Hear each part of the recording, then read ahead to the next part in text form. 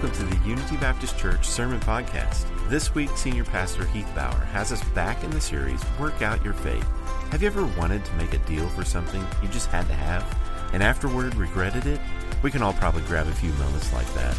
Esau did just that and missed out on the blessing of his birthright. Spiritually, we can do the same. Jesus has given us the opportunity to accept Him as Lord of our life or reject Him. We can inherit the kingdom of God through repentance and faith, or we can miss it and never be a part of it. Once we miss it, there's no going back. Hey, if you're in the Ashland or Tri-State area, we would love to see you. More information on how you can connect with us at Unity will follow today's talk. Here's Pastor Heath with today's message, A Warning to Esau.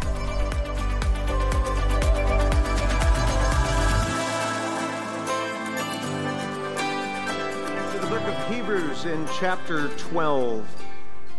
And put on your thinking caps this morning. This morning's passage is going to be a bit on the theological side. And don't groan when you hear that.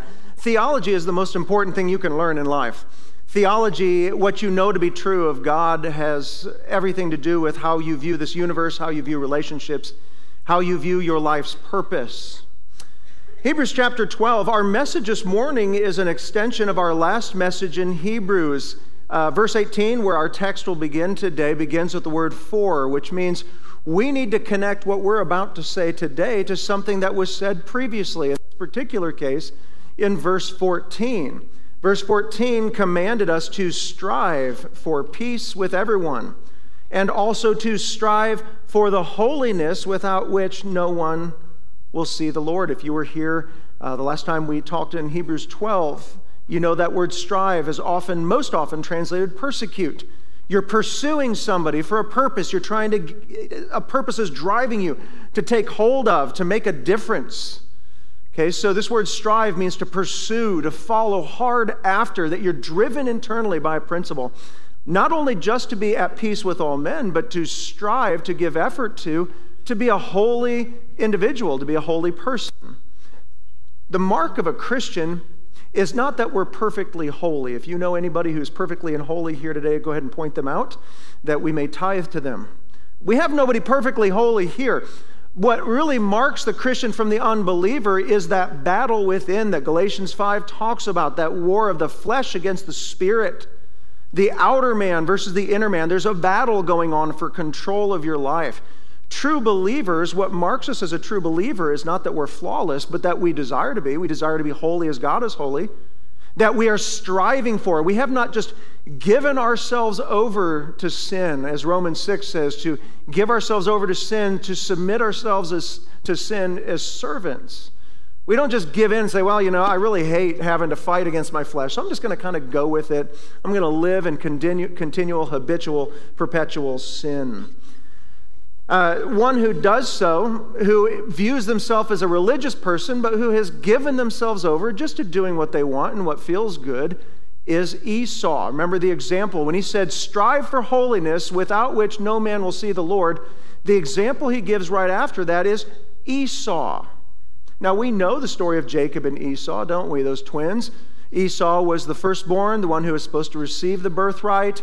He didn't really value this spiritual blessing so much. Remember, he sold his birthright, this spiritual blessing, for a pot of stew. And we kind of look at that today and we laugh. We're like, that's ridiculous to trade something of significant spiritual value for something temporary and earthly.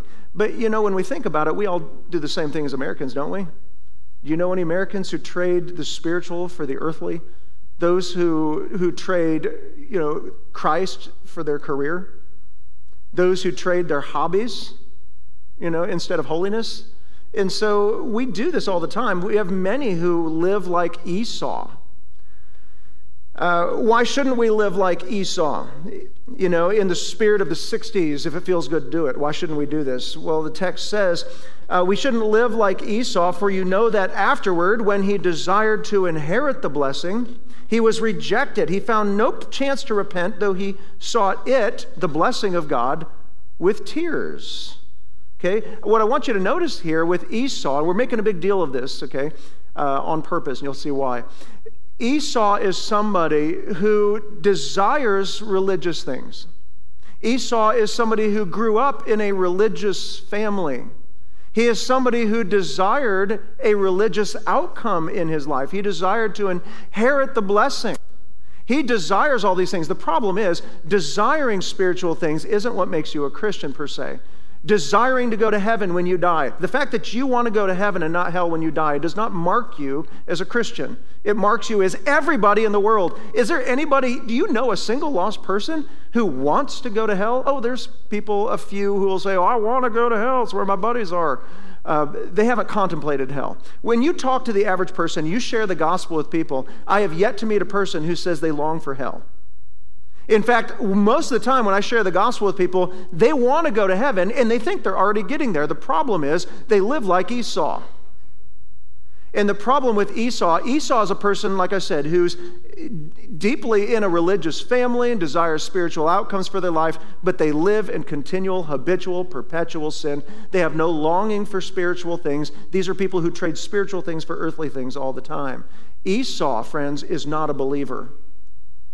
Read Romans. Jacob have I loved, but Esau have I hated. Esau, even as we speak today, is awaiting the eternal damnation of the fires of hell. You don't want to be an Esau, somebody who is religiously inclined but not converted. And so this message here in Hebrews 12 is a warning to Esau. And it addresses a couple of different fallacies. One is that we view God as under the Old Testament law, and that God is just this God of judgment, and I want to avoid him, and I fear him, and I'm constantly striving to earn his favor. I got to do these things to make God like me. That's an error. Another error is to say that we live under a God of grace only, and that because God is a God of grace, I can live however I want, and God is duty-bound by his nature to forgive me, so I can do whatever I feel like. You know, it's somebody, I want to live like the world, but I want to inherit heaven. And so this message, we've called it a warning to Esau. And God gives this warning beginning in verse 18, do not approach God your own way. He says in verse 18, now he's going to give a description that will seem a little unfamiliar to most of us. The Jews will know immediately what he's talking about. He says, for you have not come to what may be touched, a blazing fire, a darkness and a gloom and a tempest, and the sound of a trumpet and a voice whose words made the hearers beg that no further messages be spoken to them. We read that and we're like, what? I didn't get that story in VBS. I don't know that story at all. After Egypt, when God freed them from Pharaoh, they're out in the wilderness. It comes to a point in time, God is combining them into this nation that will be ruled by God. It will be a theocracy, and it's going to be governed by God's laws. And so one of their first stops, if you will, in the wilderness was to a mountain called Mount Sinai. It's where God delivered the law. Remember when Moses, he goes up on the mountain? You ever seen the Ten Commandments? He goes up on the mountain, you know, and there's all this gloom, this darkness, and this flashing, and this lightning and thunder, because our God is a great and mighty God, and to humans, at times even a terrifying God. And that is what he is describing here, this physical mountain on Sinai. You can read about it in Exodus 19 and 20. Exodus 19:21 says, and the Lord said to Moses, go down and warn the people, lest they break through to the Lord and look, and many of them perish. They weren't allowed to approach God at Sinai. Israel is still in their sin. And God exists in perfect and complete holiness. So he's like, for me to be holy, it means to be set apart.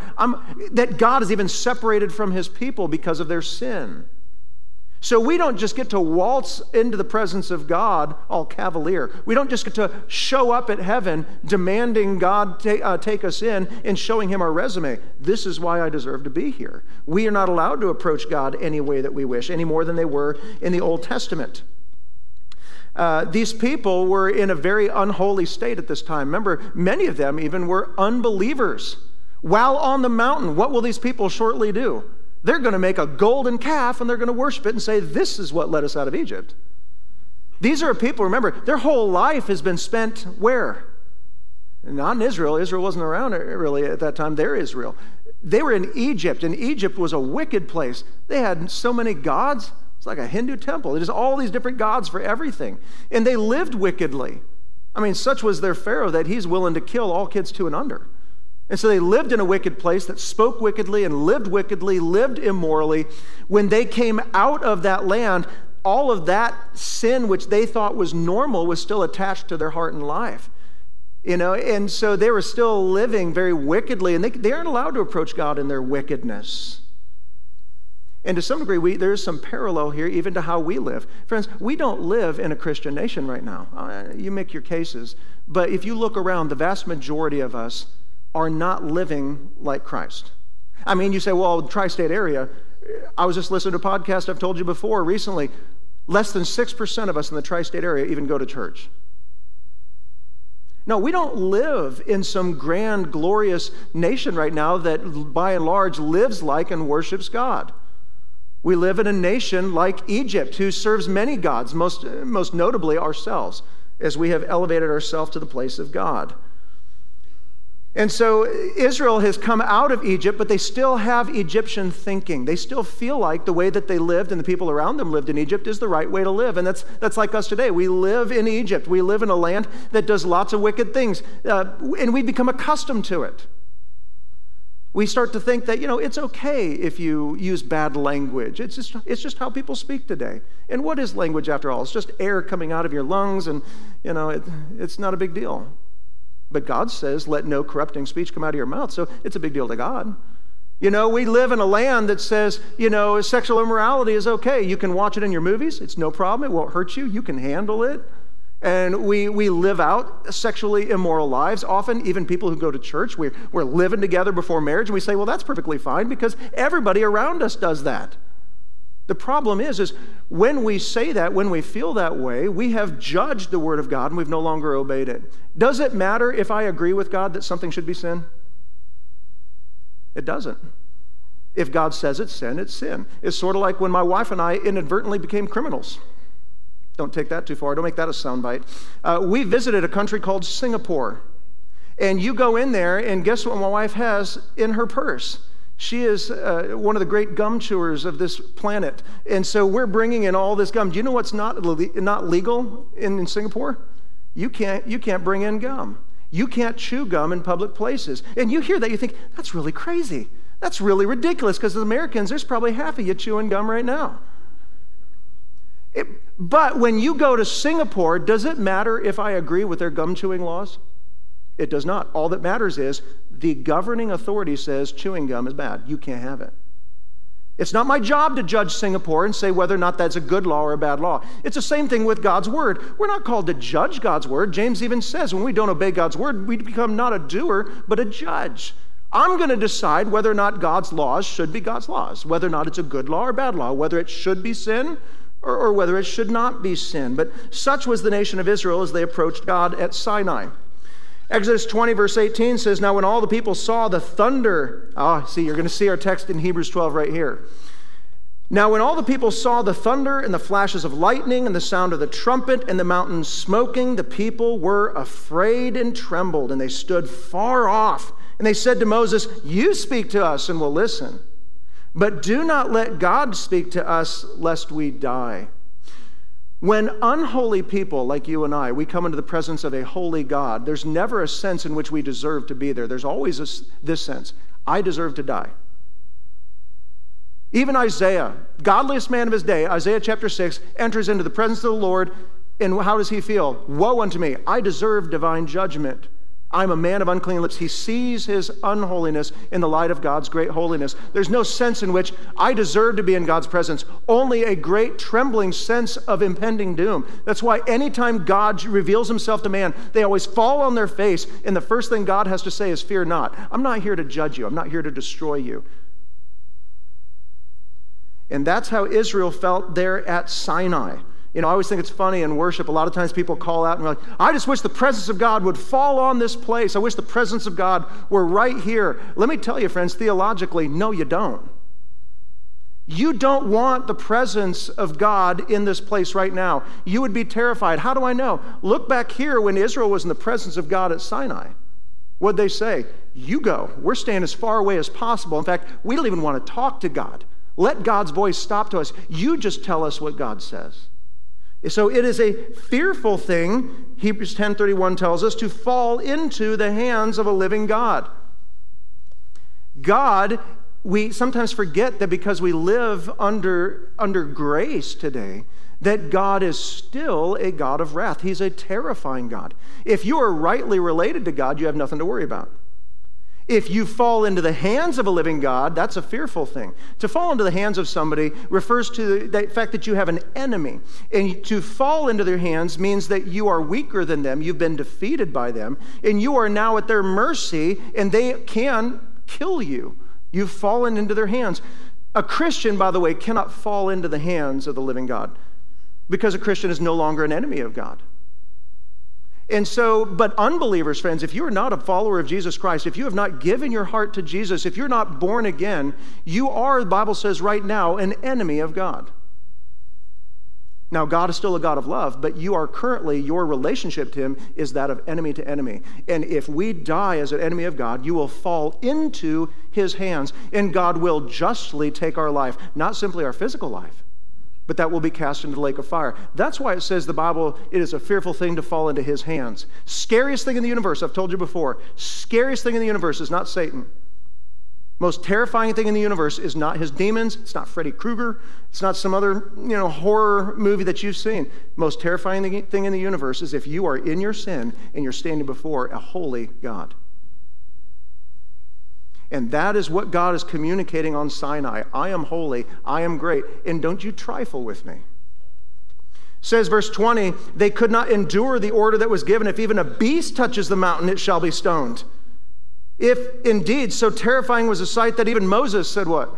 I tremble with fear. Moses is a scared man, and Moses was the godliest one among them. So godly, God, at one point in time, God says, I'm going to kill all the rest of the Jews. I'm going to start over with just you, Moses. And even Moses was trembling before God. Such is the nature of our God. But it said that even a beast could not approach the mountain of God. No one can approach it. Exodus 19:12 says, take care not to go up to the mountain or to touch the edge of it. Whoever touches the mountain shall be put to death. No hand shall touch him. In other words, if you see some goofball go over to Mount Sinai, don't you go get him. Instead, it says, he shall be stoned or shot. Whether a beast or a man, he shall not live. That's when you know you're around something very holy. I mean, whether a person goes over there ignorantly or willfully, whether it's your ox that gets loose and stumbles over toward Mount Sinai, or if it's your little pet Boston Terrier Murphy, and he gets out, and he gets away, and he goes to Mount Sinai. He says, don't you go get him. You throw rocks, you throw whatever you got, you shoot that thing, because you don't get to approach God your own way. You will die. In God's holiness, you and I, in our sins, we're like mosquitoes to a bug zapper. Okay? Where it's like God is this great, beautiful, like glowing thing. And as we approach him, if we approach him our way when we feel like it, we get close and it's just bzz, and we're gone. That's what it means to go into the presence of a holy God. We will die. And so, we're not allowed to approach God any way that we wish, to go to heaven our own way, to just kind of, whatever you think gets you into heaven by just being a good person, by doing good things, by coming here to church this morning, or being baptized here, which we will do tonight, or taking the Lord's Supper. Maybe if I take this, maybe that'll somehow earn me something with God. Friends, none of this is going to gain you favor with God. You're approaching God your way. Instead, we have to approach God through Christ. We're going to see that later. What I want you to see here is even though Israel is God's chosen nation, his chosen people of God, if they approach God their way, religious though they are, they're still going to die. They will still be judged because they're coming to God in their own holiness. There will be a lot of believers who will have the same result of the Jews at Sinai. We try to approach God our own way through our own religious merit. Matthew 7, 22 and 23, what I always call the most terrifying verses of the entire Bible, says, on that day. What day? The day where God judges us. Okay? When God judges sin. He says, on that day, many, not just some, there will be a whole horde of people amongst the lost who actually think they still deserve to be in heaven, that God made a mistake. And many on that day will say, Lord, Lord. In other words, we have prayed a prayer. We've said your name. We chanted Jesus as a mantra. I figure if I just say his name, there's power in the name. I'll just say the name and I'm born again. There'll be many who say Lord. They call him Lord. Did we not prophesy? It's a word that means to speak forth divine counsels. You're speaking the word of God. This is a Sunday school teacher. This is possibly a preacher. Did we not prophesy in your name? Did we not in your name did we not cast out demons and do many mighty works? But what is Jesus' response to these people who are trying to get in to heaven by good things? He says, depart from me. I never knew you. Depart from me what? He calls them workers of iniquity. In other words, you're living a religious life, but when it comes down to how you actually live outside of church, you're just like everybody else. You talk like everybody else. You live like everybody else. You're immoral in your heart like everybody else. You're greedy like everybody else. You're just storing up everything on here on earth for you. You're living for you. It's all about you. But you are religious. And so that is Esau. It's a person who is born into religion. They desire religious outcomes. They want to go to heaven. But when it comes down to it, I live just like everybody else in the world. That person is not a believer. It's not enough just to do religious things or to desire religious outcomes. Sometimes in doing these religious things and trying to get what we desire from God through our own good works, we forget that God is still a God of wrath and he has to deal with our sin. You know, we talk about this, especially with New Testament believers, there's a tendency to want to only favor the grace side of God, the fact that God forgives, the fact that our God is a loving God. And we want to ignore the fact that God hasn't changed. You want to show me how theologically ignorant you are, start talking about the God of the Old Testament and the God of the New Testament as if they're two separate beings, or as if somehow God flipped a switch and changed. Has God changed?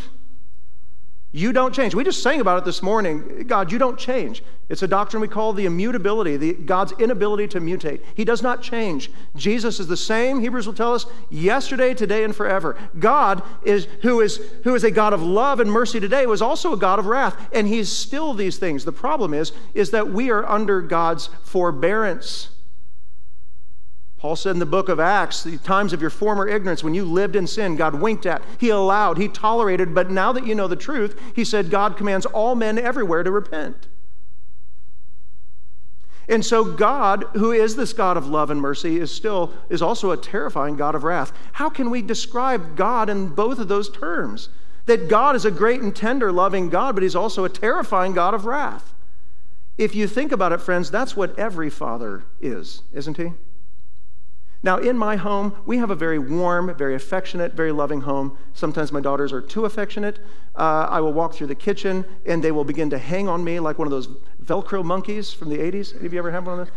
And my daughter will hang on me, and I am dragging my daughter across the kitchen. And I've got to tickle her to get her off me.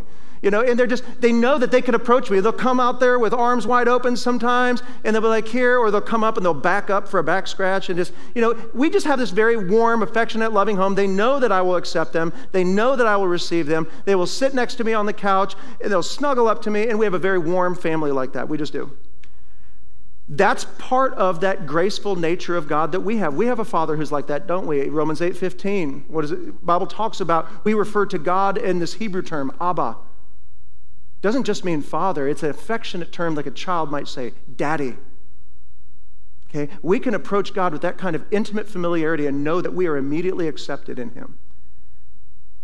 But our God isn't just that, is he? Like any father, I am warm and affectionate to my daughters, but what about somebody who's not rightly related to me? What about somebody theoretically who breaks a window in my house and intends to do harm to my family? That person who is not rightly related to me, that person who is an enemy of my family, friends, I will now become a terrifying man. Oh, I'm armed. The last thing you will hear is the sound of a shotgun shell being chambered into the gun. I'm not even joking. I will put down anybody who comes in my house and tries to threaten my family. Now, how can one man be both things? How can one man both be both affectionate, loving, and someone you can approach as a daddy, and yet at the same time be the most terrifying thing in the universe to somebody who comes in intending to harm my family? That's what every father is. That's what our Father is like. If you're rightly related to God, friends, we approach God's throne boldly in Christ, and we know that at his throne we find mercy and grace and acceptance and love. But if you're somebody who is in your sin, you're living willfully and rebellious against God, maybe you're an Esau, you grew up in a spiritual family, and you desire a spiritual outcome, you want to go to heaven, but you're living in continual habitual sin, evidencing the fact that you're not truly a child of God. Friends, you are the enemy of God, and one day I just want to warn you, as strong terms as possible, you will fall into God's hands, and God will no longer be your daddy. He will be the most terrifying thing in the universe. It is a fearful thing to fall into the hands of a living God. Friends, we want to make sure we're rightly related to him. Number two, we approach God through Christ. This is how we don't have to be terrified of him. He says in verse 22, but you have come to Mount Zion and to the city of the living God. Okay? Hebrews 12 is describing believers in this generation. He says, we're not going back to Sinai. See, under the Old Testament law, the Jews were under a conditional covenant. Maybe you've heard the term Mosaic covenant. A covenant, if you will, is sort of a solemn promise between parties. Sometimes it's a one-way covenant, like God to Abraham. I will do this for you, give you land, seed, and blessing. Sometimes it's a conditional covenant. You do this and I'll do this. That's what the Mosaic covenant was under the Old Testament. By the way, testament is another word referring to a covenant. We have this Old Covenant and this New Covenant, this Old Testament and this New Testament. Under this Old Testament, under this Old Covenant, this old arrangement that God had with them under this Mosaic covenant, it was conditional. If you do this, I will bless you. If you do evil, I will curse you. And so you were always, if you will, performing so that you can receive the blessing of God. He's reminding us here, and specifically these Hebrew believers of the New Testament, he's warning them, don't go back to Sinai. Don't go back to the Old Testament law. You're not under law anymore. You don't, as a believer in Jesus, you don't have to perform to make God love you. Now, don't take this too far, but you don't make God love you more by attending more church services. You don't make God love you more because you put more in the offering envelope. You don't make God love you more and treat you with goodness and kindness because you serve in children's church. You don't have to earn the favor of God. We just live under grace. Now, if you're truly converted, you don't need that kind of childish motivation. Just like you as adults, I mean, how many of you guys were bribed to come to church with candy? That's insulting, isn't it? You got to give me candy to come to church? That's insulting. I'm an adult. And so as believers, as sons of God, no longer children, but sons, we're mature, we're adults, we long instinctively to do these things. I want to be in church. I want to give to God. I want to invest in something that matters. I want to serve. I want to be used to glorify God. And that's the difference between the old and the new covenant. Jeremiah 31 says there's going to come a day I'm going to take this law and it's not going to be in your hands. You're not going to obey it out of fear. You're not going to obey it just because you want to get something from God. He says, I'm going to write my law on your heart. You're going to desire from the inside to do these same things that were contained in the law. But now the motivation is different. You want to do these things. And so Hebrews 12 is reminding us we're not like approaching Sinai anymore. Instead, we're approaching a different mountain, to Mount Zion. Zion, if you remember, it's often referred to as Jerusalem. It was called that way because in 2 Samuel 5, David captured a Jebusite fortress and made that his palace. Zion is the dwelling place of God. And Jerusalem was considered that because that was the place where David brought the Ark of the Covenant. You remember that thing that Indiana Jones was looking for? The Ark of the Covenant? An ark is a box. That's why Noah, he got into an ark. It wasn't a boat. He wasn't going somewhere. It was just a box that meant to float and save his family. And so an ark is a box that was overlaid with gold. And it was a picture of the manifest presence of God on earth. Where the ark was, that was the presence of God. And so because of that was in Jerusalem, Jerusalem was considered Zion, the dwelling place of God. And on top of that ark was the lid. It was a mercy seat. And every year on Yom Kippur, the Day of Atonement, the priest would go in and he would flick blood on that, what is called the mercy seat, to atone for the people's sins, for that year. It was a picture of what Jesus would become. Why don't we have the Ark of Covenant today? Anybody know where the Ark of the Covenant is? Would you tell us? Because everybody's looking for it. We're not sure what happened to the Ark of the Covenant. I know some people say they know where it is and it's hidden somewhere. And you have some select weird Illuminati group, that's looking out for it. Truth is, we don't know where it's at. We don't know if God had it destroyed. We don't know if God just simply removed it. Some people theorize that God, whisked it away to heaven. We don't know. What we do know is we don't need an Ark of the Covenant today, do we? Why not? Because Jesus is the Ark of the New Covenant. The Ark of the Covenant was the Ark of the Covenant. It was a box representing the old covenant that man had with God. Jesus is that for us today. He is God's manifest presence on earth. It is Jesus' own blood that was sprinkled, if you will, on that mercy seat once and for all that makes men right with God. And so we don't need an Ark of the Covenant today. We don't need to be looking for it. If we did, God knows there would be some kind of cult, the Church of the Ark. We'd all want to go to that church and somehow draw near to God in a physical way. That's not what we do, and that's the point of Hebrews 12. We don't approach God in this physical thing. It's a spiritual presence of God that we are seeking now. He says, verse 22, we're approaching Mount Zion, the city of the living God, the heavenly Jerusalem, and angels, innumerable angels in festal gathering. And so the God that we approach, the mountain we approach, is no longer Mount Sinai, a physical mountain, and we obey God for physical blessings. We're approaching Mount Zion, the dwelling place of God, which is no longer Jerusalem. We don't have the Ark of the Covenant. The dwelling place of God is where God is in what is called not Jerusalem, but the New Jerusalem, heaven. And so we're approaching that mountain. So this isn't a physical mountain. It can't be touched, our text says. It cannot be touched, but it can be approached. We can approach New Jerusalem. We can desire to come near to it. We can draw near. It used to be that Israel had to be far off from God. You had the Ark of the Covenant, and it was in a Holy of Holies. It was covered by a big, thick curtain that it said teams of oxen couldn't rip it apart. And then outside of that, you had the place where only the priests could go. Outside of that, you had the court of men, and the court of women, and the court of Gentiles. And there were these big walls all the way around it. A wall is there to keep you out. And under the old covenant, God was saying, stay away. You're not holy. Under the new covenant now, the Bible, remember when Jesus died on the cross, what happened to that veil, that big curtain where the Ark of the Covenant was? It was ripped from top to bottom. Not bottom to top, that's what man would do. Top to bottom, God opened it up. And now we can enter into the most holy place by the blood of Jesus Christ.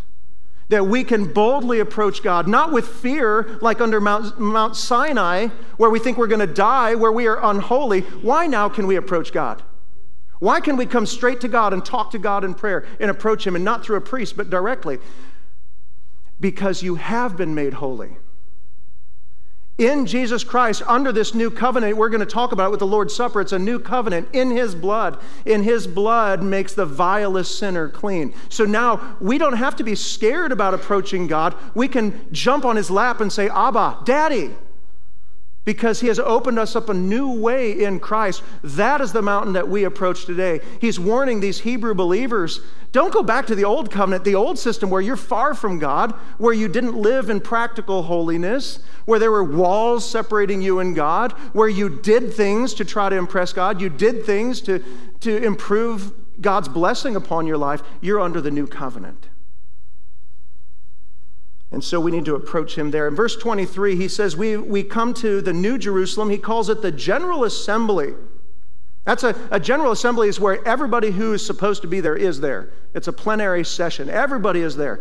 And then he describes, he says, to the church of the firstborn. I'm using the NAS here because I think the ESV is a little weak in its reading on this verse. To the General Assembly, the church of the firstborn who are enrolled in heaven, and to God, the judge of all, and to the spirits of the righteous made perfect.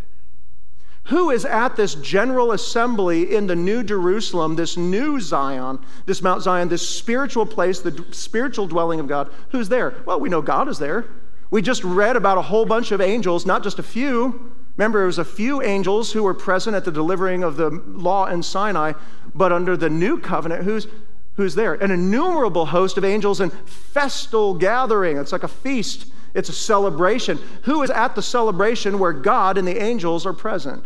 He mentions a couple of groups of people. He talks about the church, the ecclesia, the called out ones of the firstborn who are enrolled. That is New Covenant believers, New Testament believers. That's you and I. Who else is there? A distinct group who says who are now in spirit form but made perfect. I believe this is describing Old Testament saints. So God has Old Testament believers, New Testament believers. They're distinct, and yet they're a single people of God, and they're all there in this General Assembly. Now, how do both Old and New Testament believers approach this New Jerusalem? How do they approach God? How do they get entrance? He says in verse 24, we do it the exact same way. He says, and to Jesus, the mediator of a new covenant, and to the sprinkled blood that speaks a better word than the blood of Abel. Now, this is going to need some explanation. Understand that Hebrews has been building up to this point, that he wants to see that these Jews who are tempted to return to the old ways, to the old law, to the old traditions, to just religious formalism, to leave that behind, leave Sinai, and begin to now approach Mount Zion. Not Mount Sinai, Mount Zion, to a mountain that can't be touched, but it can be approached. You need to come through Christ, who is the mediator of a new covenant, whose sprinkled blood speaks a better word than that of Abel. Now, do you remember who Abel is? Adam and Eve's kid, remember? One who got tragically murdered. Got your attention now? Abel. He is the man who is the first man who in recorded Scripture offered God the first, well, or at least the first recorded blood sacrifice. He gave God the sacrifice he desired. And it had to be blood because it was going to be a picture of what Jesus would be one day. That's Abel. And so he's using Abel like a metaphor to describe the whole old system of approaching God through the blood of animals. Okay, he says that the blood of Christ speaks a better word than the blood of Abel. That we no longer need to go back to animal sacrifice. Aren't you glad that when you came to church today, y'all didn't have to bring a goat with you? Some pigeons? Aren't you glad this altar here has the Lord's Supper and we're not like, slitting animals' throats and lighting them on fire? I mean, we might get more people to come. We don't do that anymore. In AD 70, God made sure we couldn't go back to that. What did God do? He destroyed the temple. He destroyed the temple. They turned it over brick by brick. They stole all the gold from it. The Ark of the Covenant is gone. There's no altar. There's no place where the priests can gather. And just to make sure that we can't rebuild it and go back to it, I believe God himself made sure that the Muslims built a Dome of the Rock. You're not going to get back there. Now, someday that Dome of the Rock is going to be gone because we know the temple will be rebuilt. But in God's timing, even this horrible thing where the Temple Mount now has the Dome of the Rock instead of the temple, friends, it's so that we can't go back to the Old Testament system of offering just mechanical worship to God, external things so that I can get a blessing from God. We are approaching the new Jerusalem. We have the blood of Christ, who is the mediator of a better covenant. Remember that this old system of the Old Testament, Hebrews 10:1 said, "For since the law is but a shadow," y'all have a shadow, don't you? You go outside. Is that shadow you? No, but it does look like you. It's shaped like you. It shows that you're near. The Old Testament is shaped like God, but it's not the reality. It's not the form of God. He says the law is but a shadow of good things to come instead of the true form of these realities. But it can never, by the same sacrifices, continually offered every year, these sacrifices can't do it. Make perfect those who draw near. In other words, the old system, the old covenant, you had this Bible in front of you, you obeyed it because you wanted to get stuff from God. But in the new covenant, Jeremiah 31:32, this law is written on our hearts. I want to obey God. I desire to please him. I want to glorify God. I do these things innately and instinctively. This Bible has now made perfect. It has fundamentally altered who I am. I desire new things. I've been changed in Christ, converted, not just forgiven. It says that Jesus is now the mediator of a new covenant. And friends, be glad you're in the new covenant.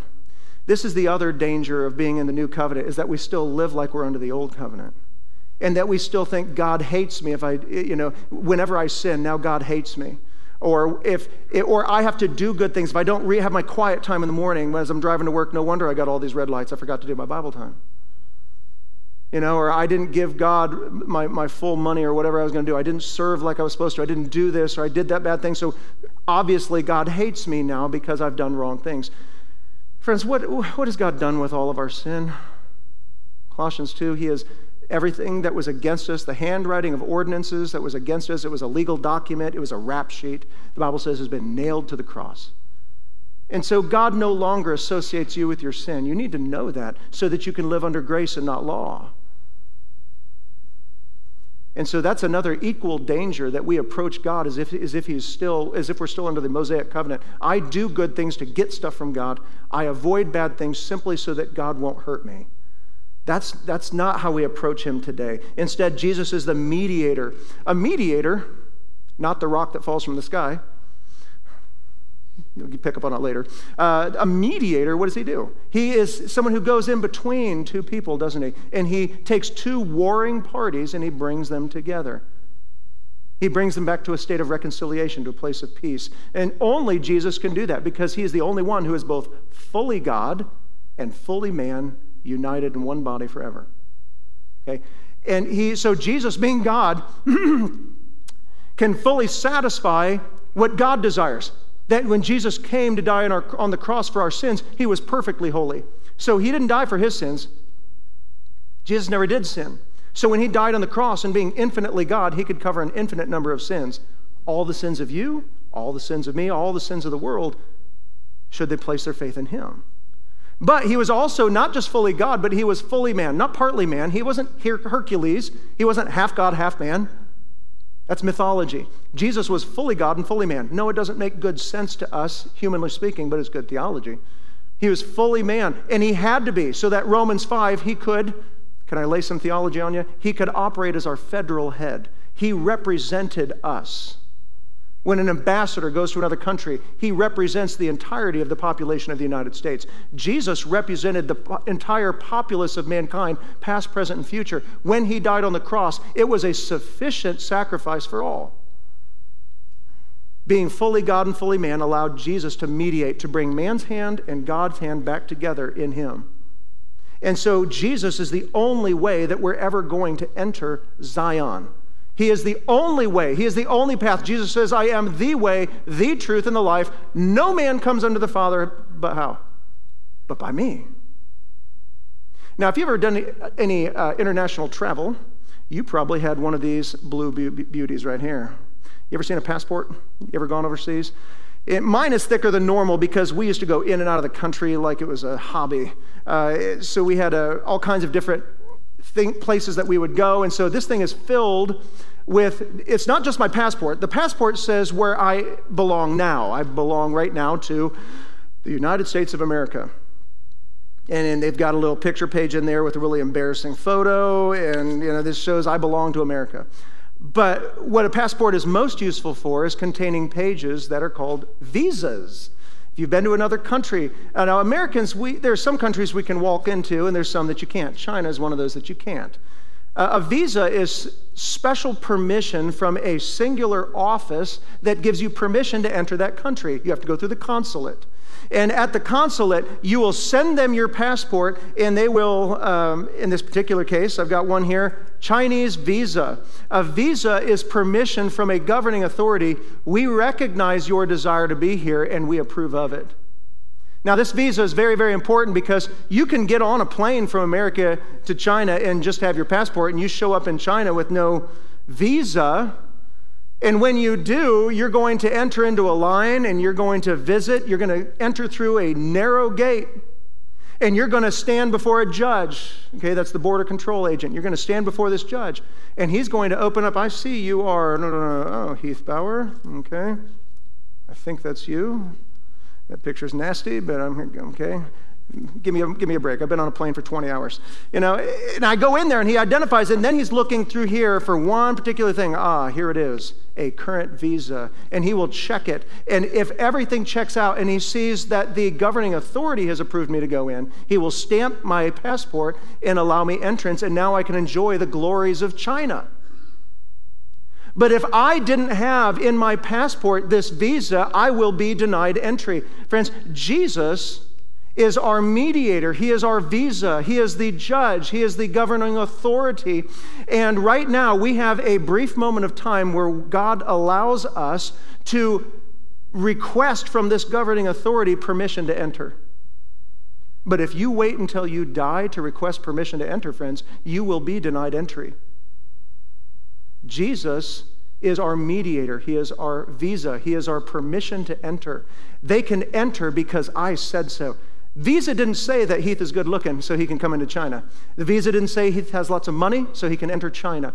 It simply said he has permission from this governing authority. And so it is with heaven. You don't go to heaven because he says, oh, you're a good looking person. You have a lot of money. You've done a lot of good things. You can enter. He does it simply because he permits you based on the authority of his office. And that's what Jesus does for us. So number 3, we approach God reverently. He says, see that you do not refuse him who is speaking. That's not me, but that's God. For if they did not escape when they refused him who warned them on earth, when Moses warned them about God on earth, how will we escape him if we reject him who warns from heaven? God is in heaven right now. He's not in this localized representation on earth. He's in heaven. And he warns us how? It's through God's word. When we ignore the Bible, when we ignore God's word, he says, how do you think you're going to avoid the consequences of doing so? In fact, Hebrews 10, 28 and 29 says, anyone who has set aside the law of Moses, that means you've disregarded it, dies without mercy on the evidence of 2 or 3 witnesses under the Old Testament law. If you disobey the law, you can die physically. He says, but it's much worse under the new covenant if you disregard God's law. He says, how much worse punishment do you think will be deserved by the one who has trampled underfoot the Son of God? Now, we trample underfoot things that we don't value, don't we? Any of you ladies in your wedding band, do you have an asphalt wedding band? Any of you guys have a concrete wedding band, you ladies? We don't do that because it's something we trample underfoot. It's valueless. It's worthless to us. So we had gold and diamonds. Things that we trample underfoot are valueless. So when you go to Texas Roadhouse, you'd eat the peanut because you value it. What do you do with the shell? You would throw it on the ground, you walk on it. You trample underfoot the Son of God. When we set it aside, we discard it. When I was a kid, 8th grade, we would run track, and we would walk this 1.5 mile journey from the junior high to the Lions field. And on that journey one day, I was one of the last ones out, and I noticed that there was this fellow outside the school, and I didn't realize it at the time, but he was a Gideon, and he was handing out all these little orange New Testaments. You seen that? And he handed every one of us on the track team these orange New Testaments, and I took hold of this because I was a believer, and I was like, wow, that's great. Now I have a pocket-sized Bible. And so I'm looking through it on the way to track, gave me something to do on the way, and I was reading the front and back and reading the gospel and reading the verses, and I just thought, this is really nifty. And then on my way to the track, we're walking down Highway 18, and I look in the ditch, and I saw the ditch was full of a bunch of little orange books. These people, these friends of mine that I was running track with, they received the Bible, and they discarded it. They set it aside.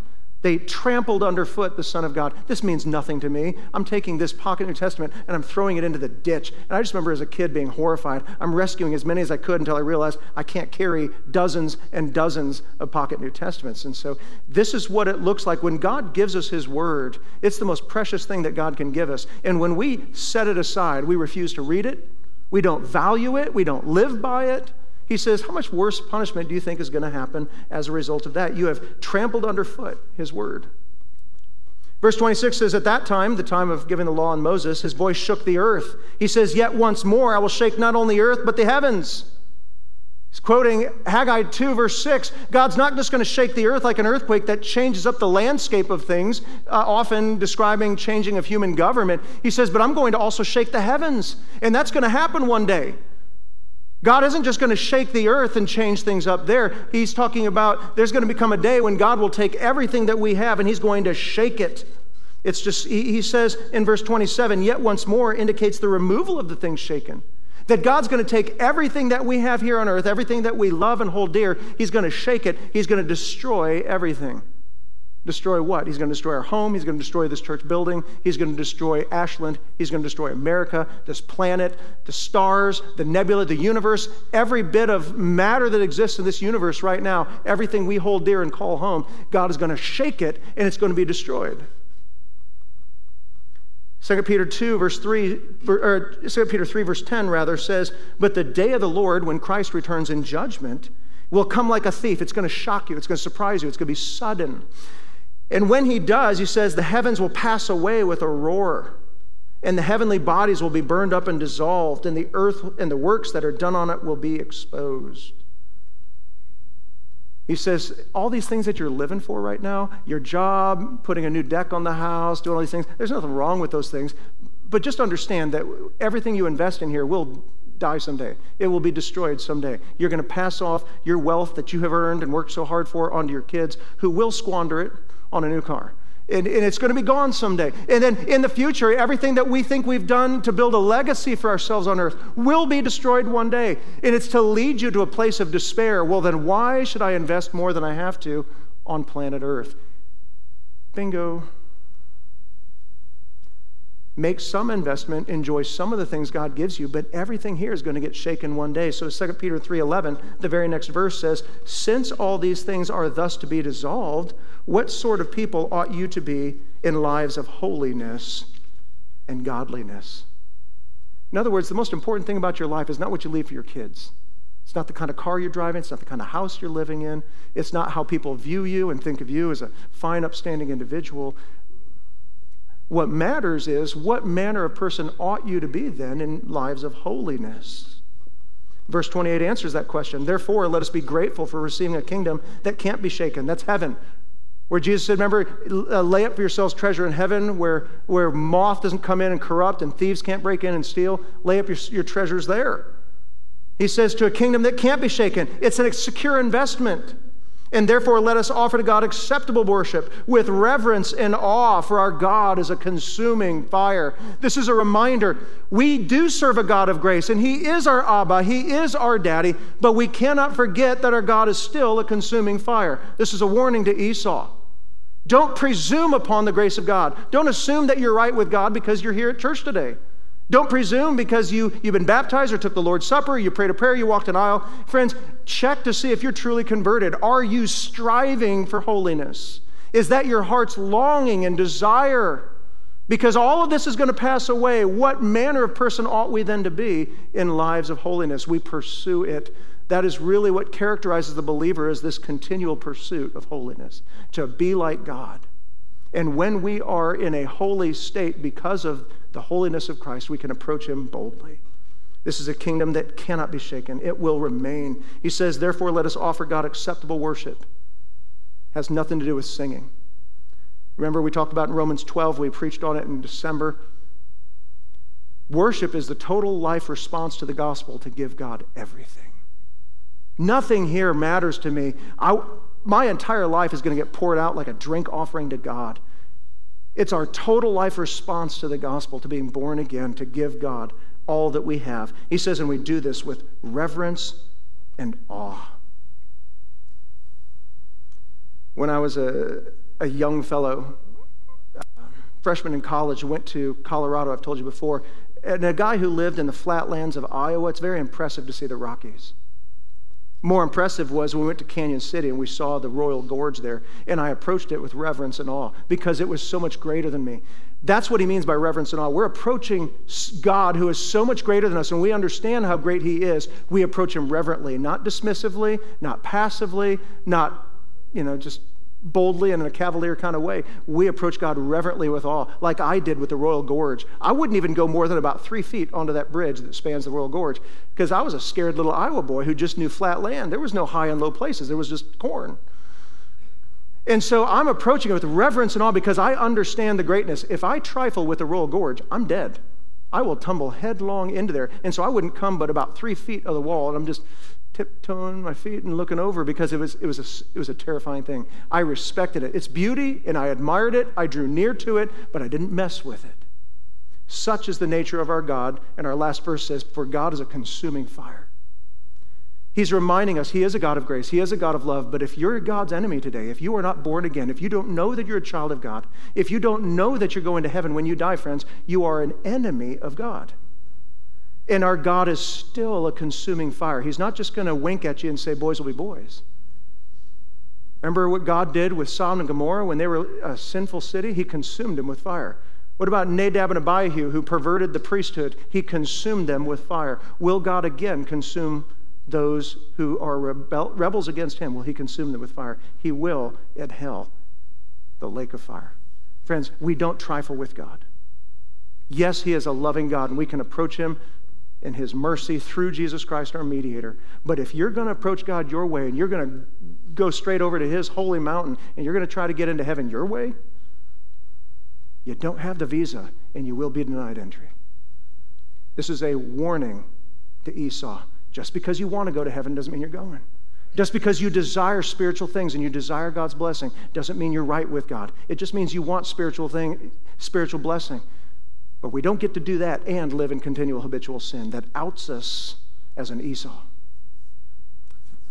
Let's close. Father, we thank you this morning as we study your word. God, this is a hard passage. It's hard to understand. It's hard to preach. And its implications are they're difficult for us to receive. God, we don't like to think that there are Esau's out there. People who grew up in spiritual homes, who desire spiritual outcomes, who desire spiritual blessing, but who live in continual, unrepentant sin. That they are unbelievers. People who went to church as a kid. People who prayed a prayer. People who walked an aisle. Father, we know that hell will be full of such people. Lord, we know that it is only through coming to Christ as our mediator and allowing him to convert our soul, that through repentance you have changed our mind about how we see sin, and we have fully given ourselves to him. We have confessed Christ as Lord. Lord, I pray if there's any here today who has not done that in their life, Lord, today would be that day, that they would heed the warning to Esau, to strive for holiness without which no man will see the Lord. We ask this in Christ's name. From all of us here at Unity, we just want to say thanks for spending time with us today. If you'd like to know how to surrender your life to Christ, or if you'd like to share a response, visit us at www.unitybaptistashland.com. We would love the opportunity to help you in your next steps. You can also connect with us on Facebook at UBC Ashland. If you like what we're doing, don't forget to like and subscribe and share our podcast.